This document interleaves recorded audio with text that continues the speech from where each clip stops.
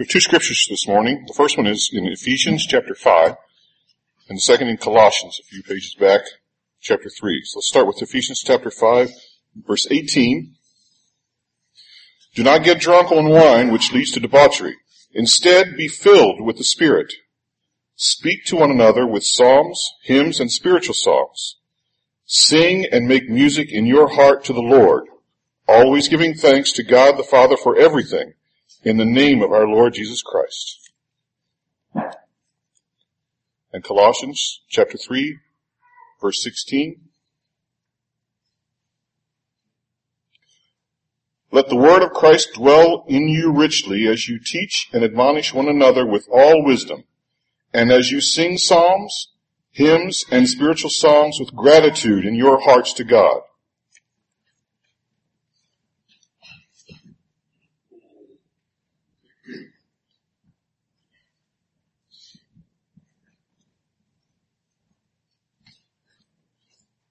Good morning.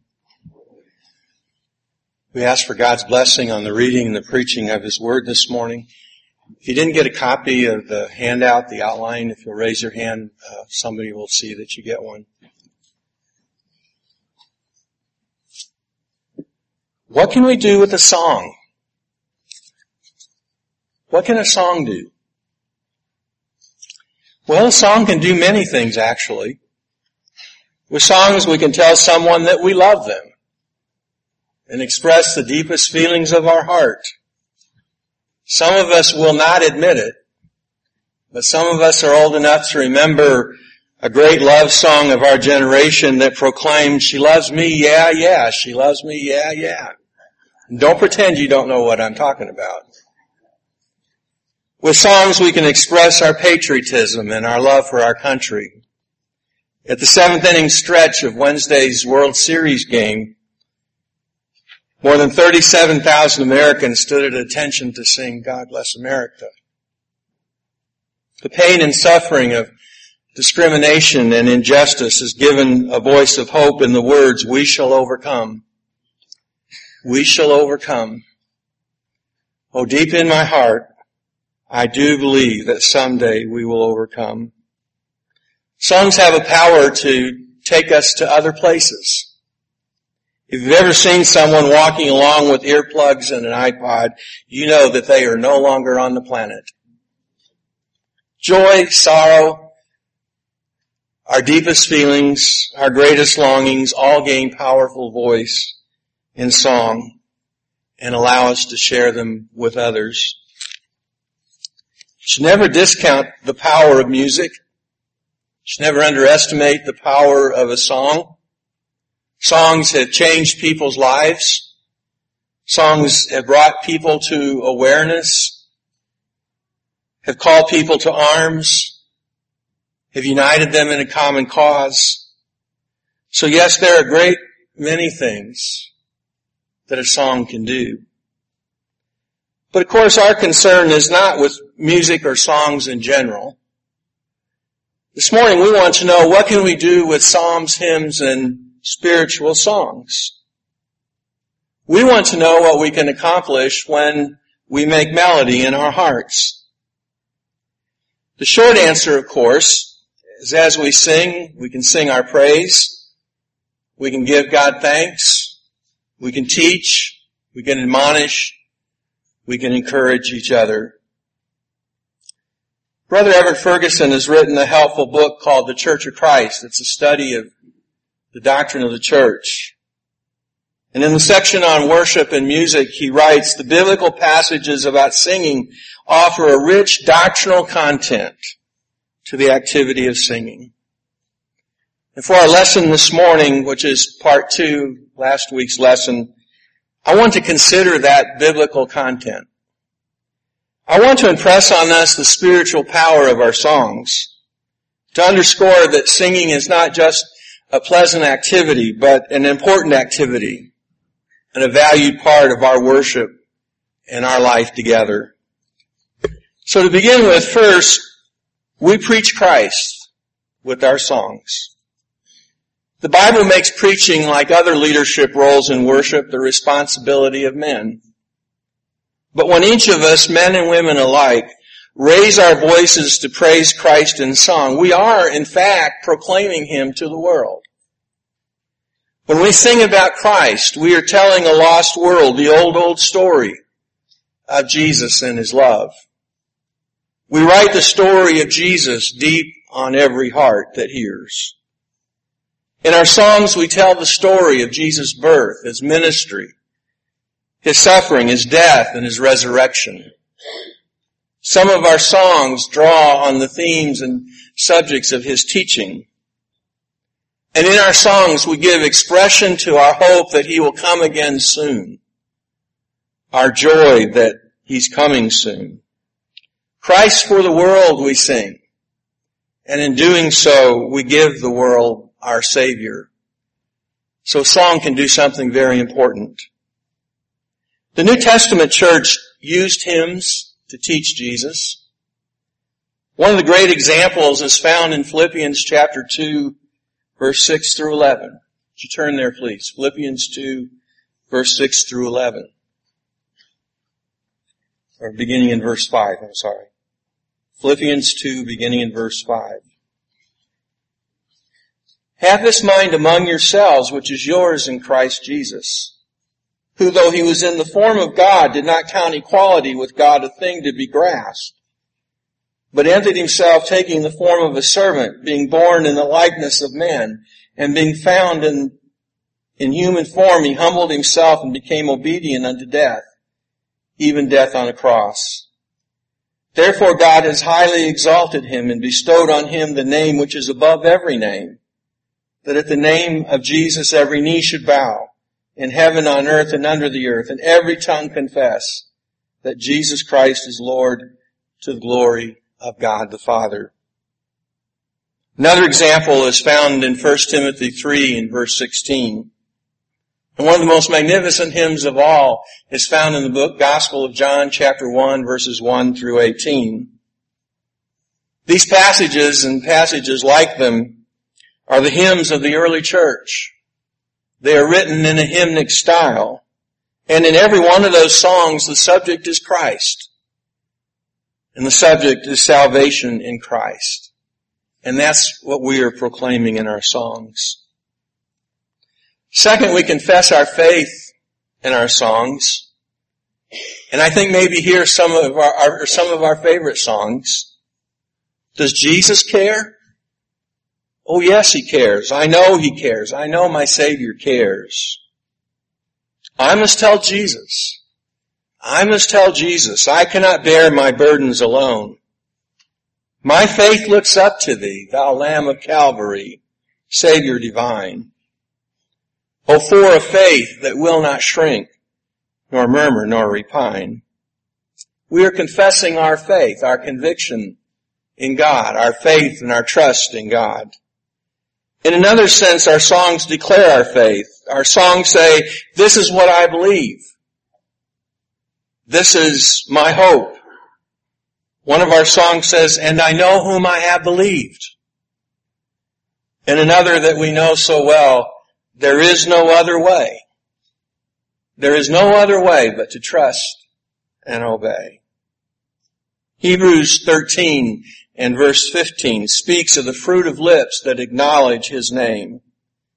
The word translated acknowledge in Hebrews 13:15 also means praise, and it often means confess. In the book of Psalms, the word is often connected to the command to sing. Confess and sing. So singing is one way we can make the good confession, that we can declare our trust in God and confess our faith in Jesus, who is Lord. We sing to express the indwelling Spirit and the Word of Christ. We looked at Ephesians 5:18 through 20 last week. And the command in those verses is to be filled with the Holy Spirit. And in the statements and the words that follow, Paul explains what it means to be filled with the Spirit. And one of the things that he meant by being filled with the Spirit is that we address one another in psalms and hymns and spiritual songs. In Colossians 3:16, we are commanded to allow the Word of Christ to dwell in us richly. It is that indwelling word that we are to communicate in psalms and hymns and spiritual songs. In this point, I'm not suggesting anything at all Pentecostal or charismatic, but simply saying that God's Spirit does dwell in us. His Word dwells in us. The Spirit and the Word are part of our spiritual life. They are part of our spiritual experience. They are at work in us to transform us. They are at work in us to support us in our prayers, to help us grow. And so our songs give expression to that. I like Brother Ferguson's statement here. He says, singing is the result of being filled with the Spirit and possessing the Word of Christ. The Spirit and the Word belong together, and vocal praise is a consequence of their presence. I think that underscores an important point that I made at the end of last week's sermon.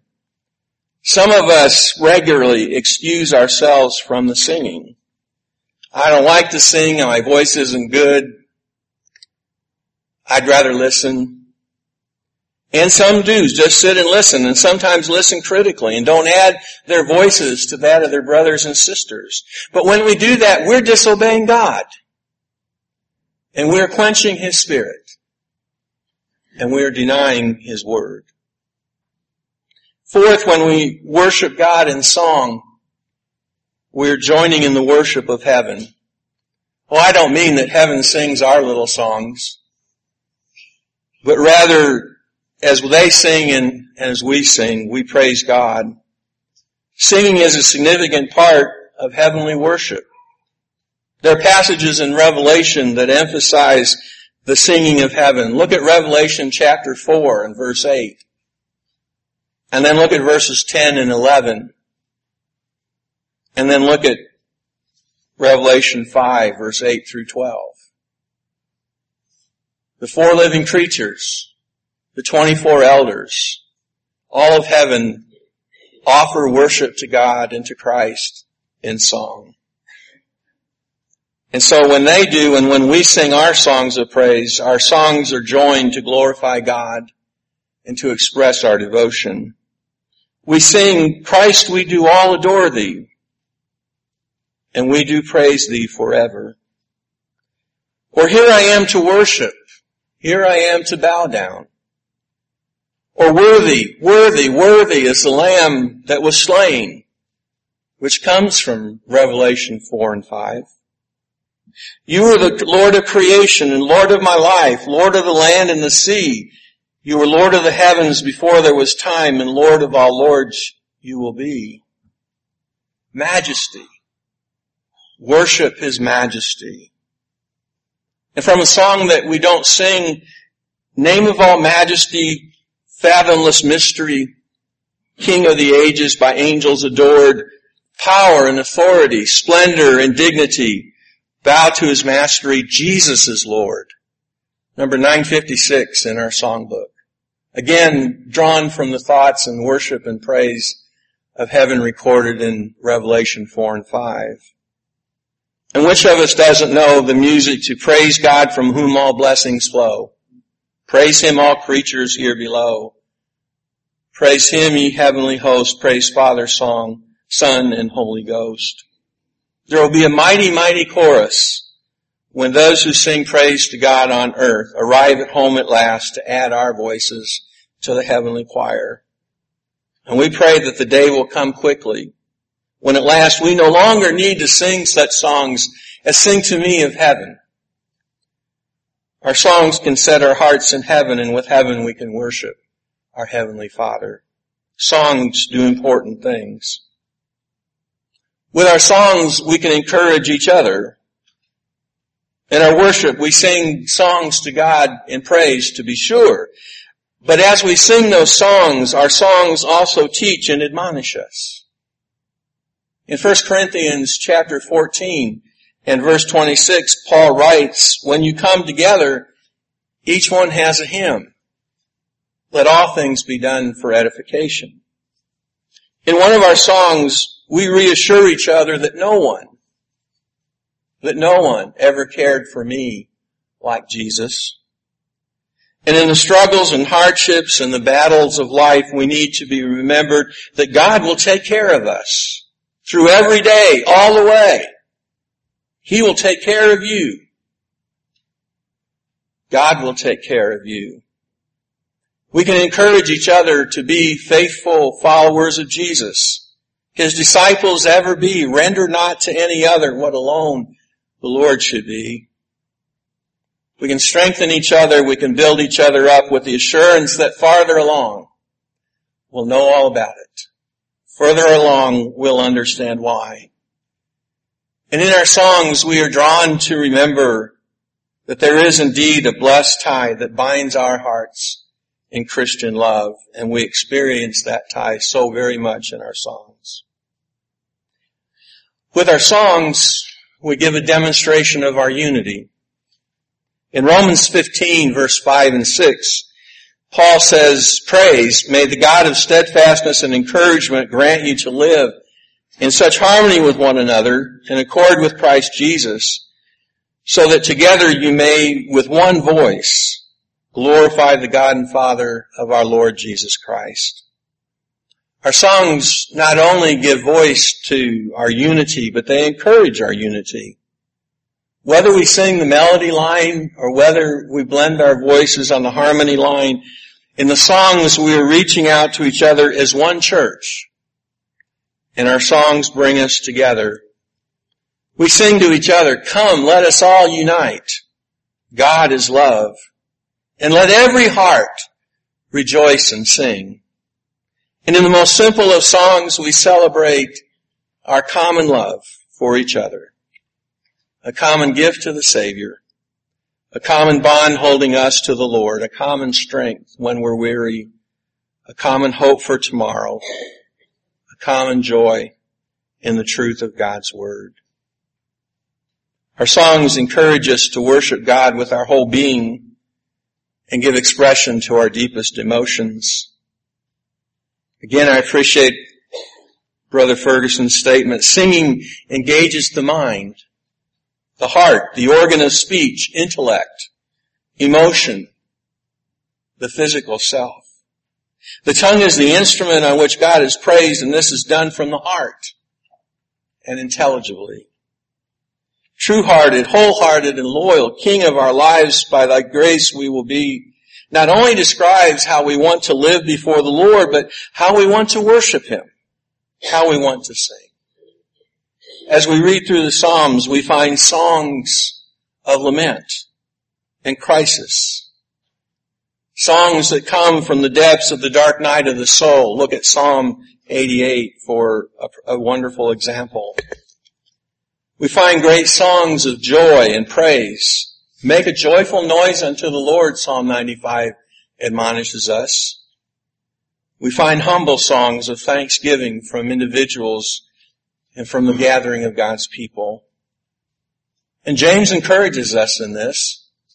In James chapter 5 and verse 13, he says, "Are any of you cheerful? Are any of you cheerful? They should sing songs of praise." There is so much that we can do with our songs.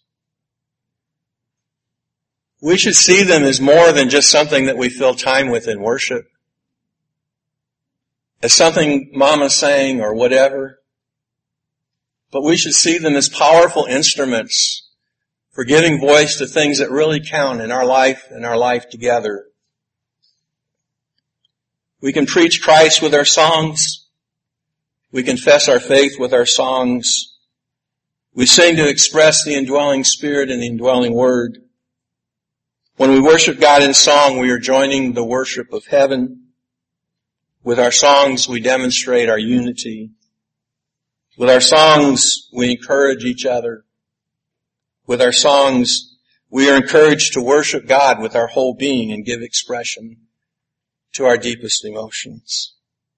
I hope this encourages us to look beyond the pleasure that we find in songs, beyond the pleasure of our hymns, and beyond the memories that make songs dear to us, and see it as an opportunity in song to serve God and to serve our brothers and sisters and to serve others.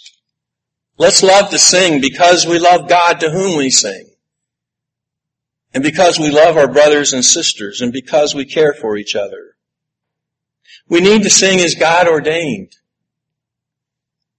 as He authorized. And we talked last week how what God has ordained is singing with our heart, not with mechanical instruments. But we also need to appreciate that God has ordained these other purposes as well. And it's not enough just to have a worship service free of musical instruments. We need to attend to these other purposes as well. Our singing needs to be informed by these other things that God has ordained our music to accomplish. When we sing in worship, the person next to us hears us. The first time Sharon and I worshiped together, the song leader chose all of Sharon's songs. I don't remember worship that day, I'm sorry to say. But the person next to us hears us. And the person around us hears us. Everybody hears us. If you're sitting there not singing, they know that you're not singing. And we can bless each other in so many ways. We can encourage each other and we can challenge each other in our Christian walk.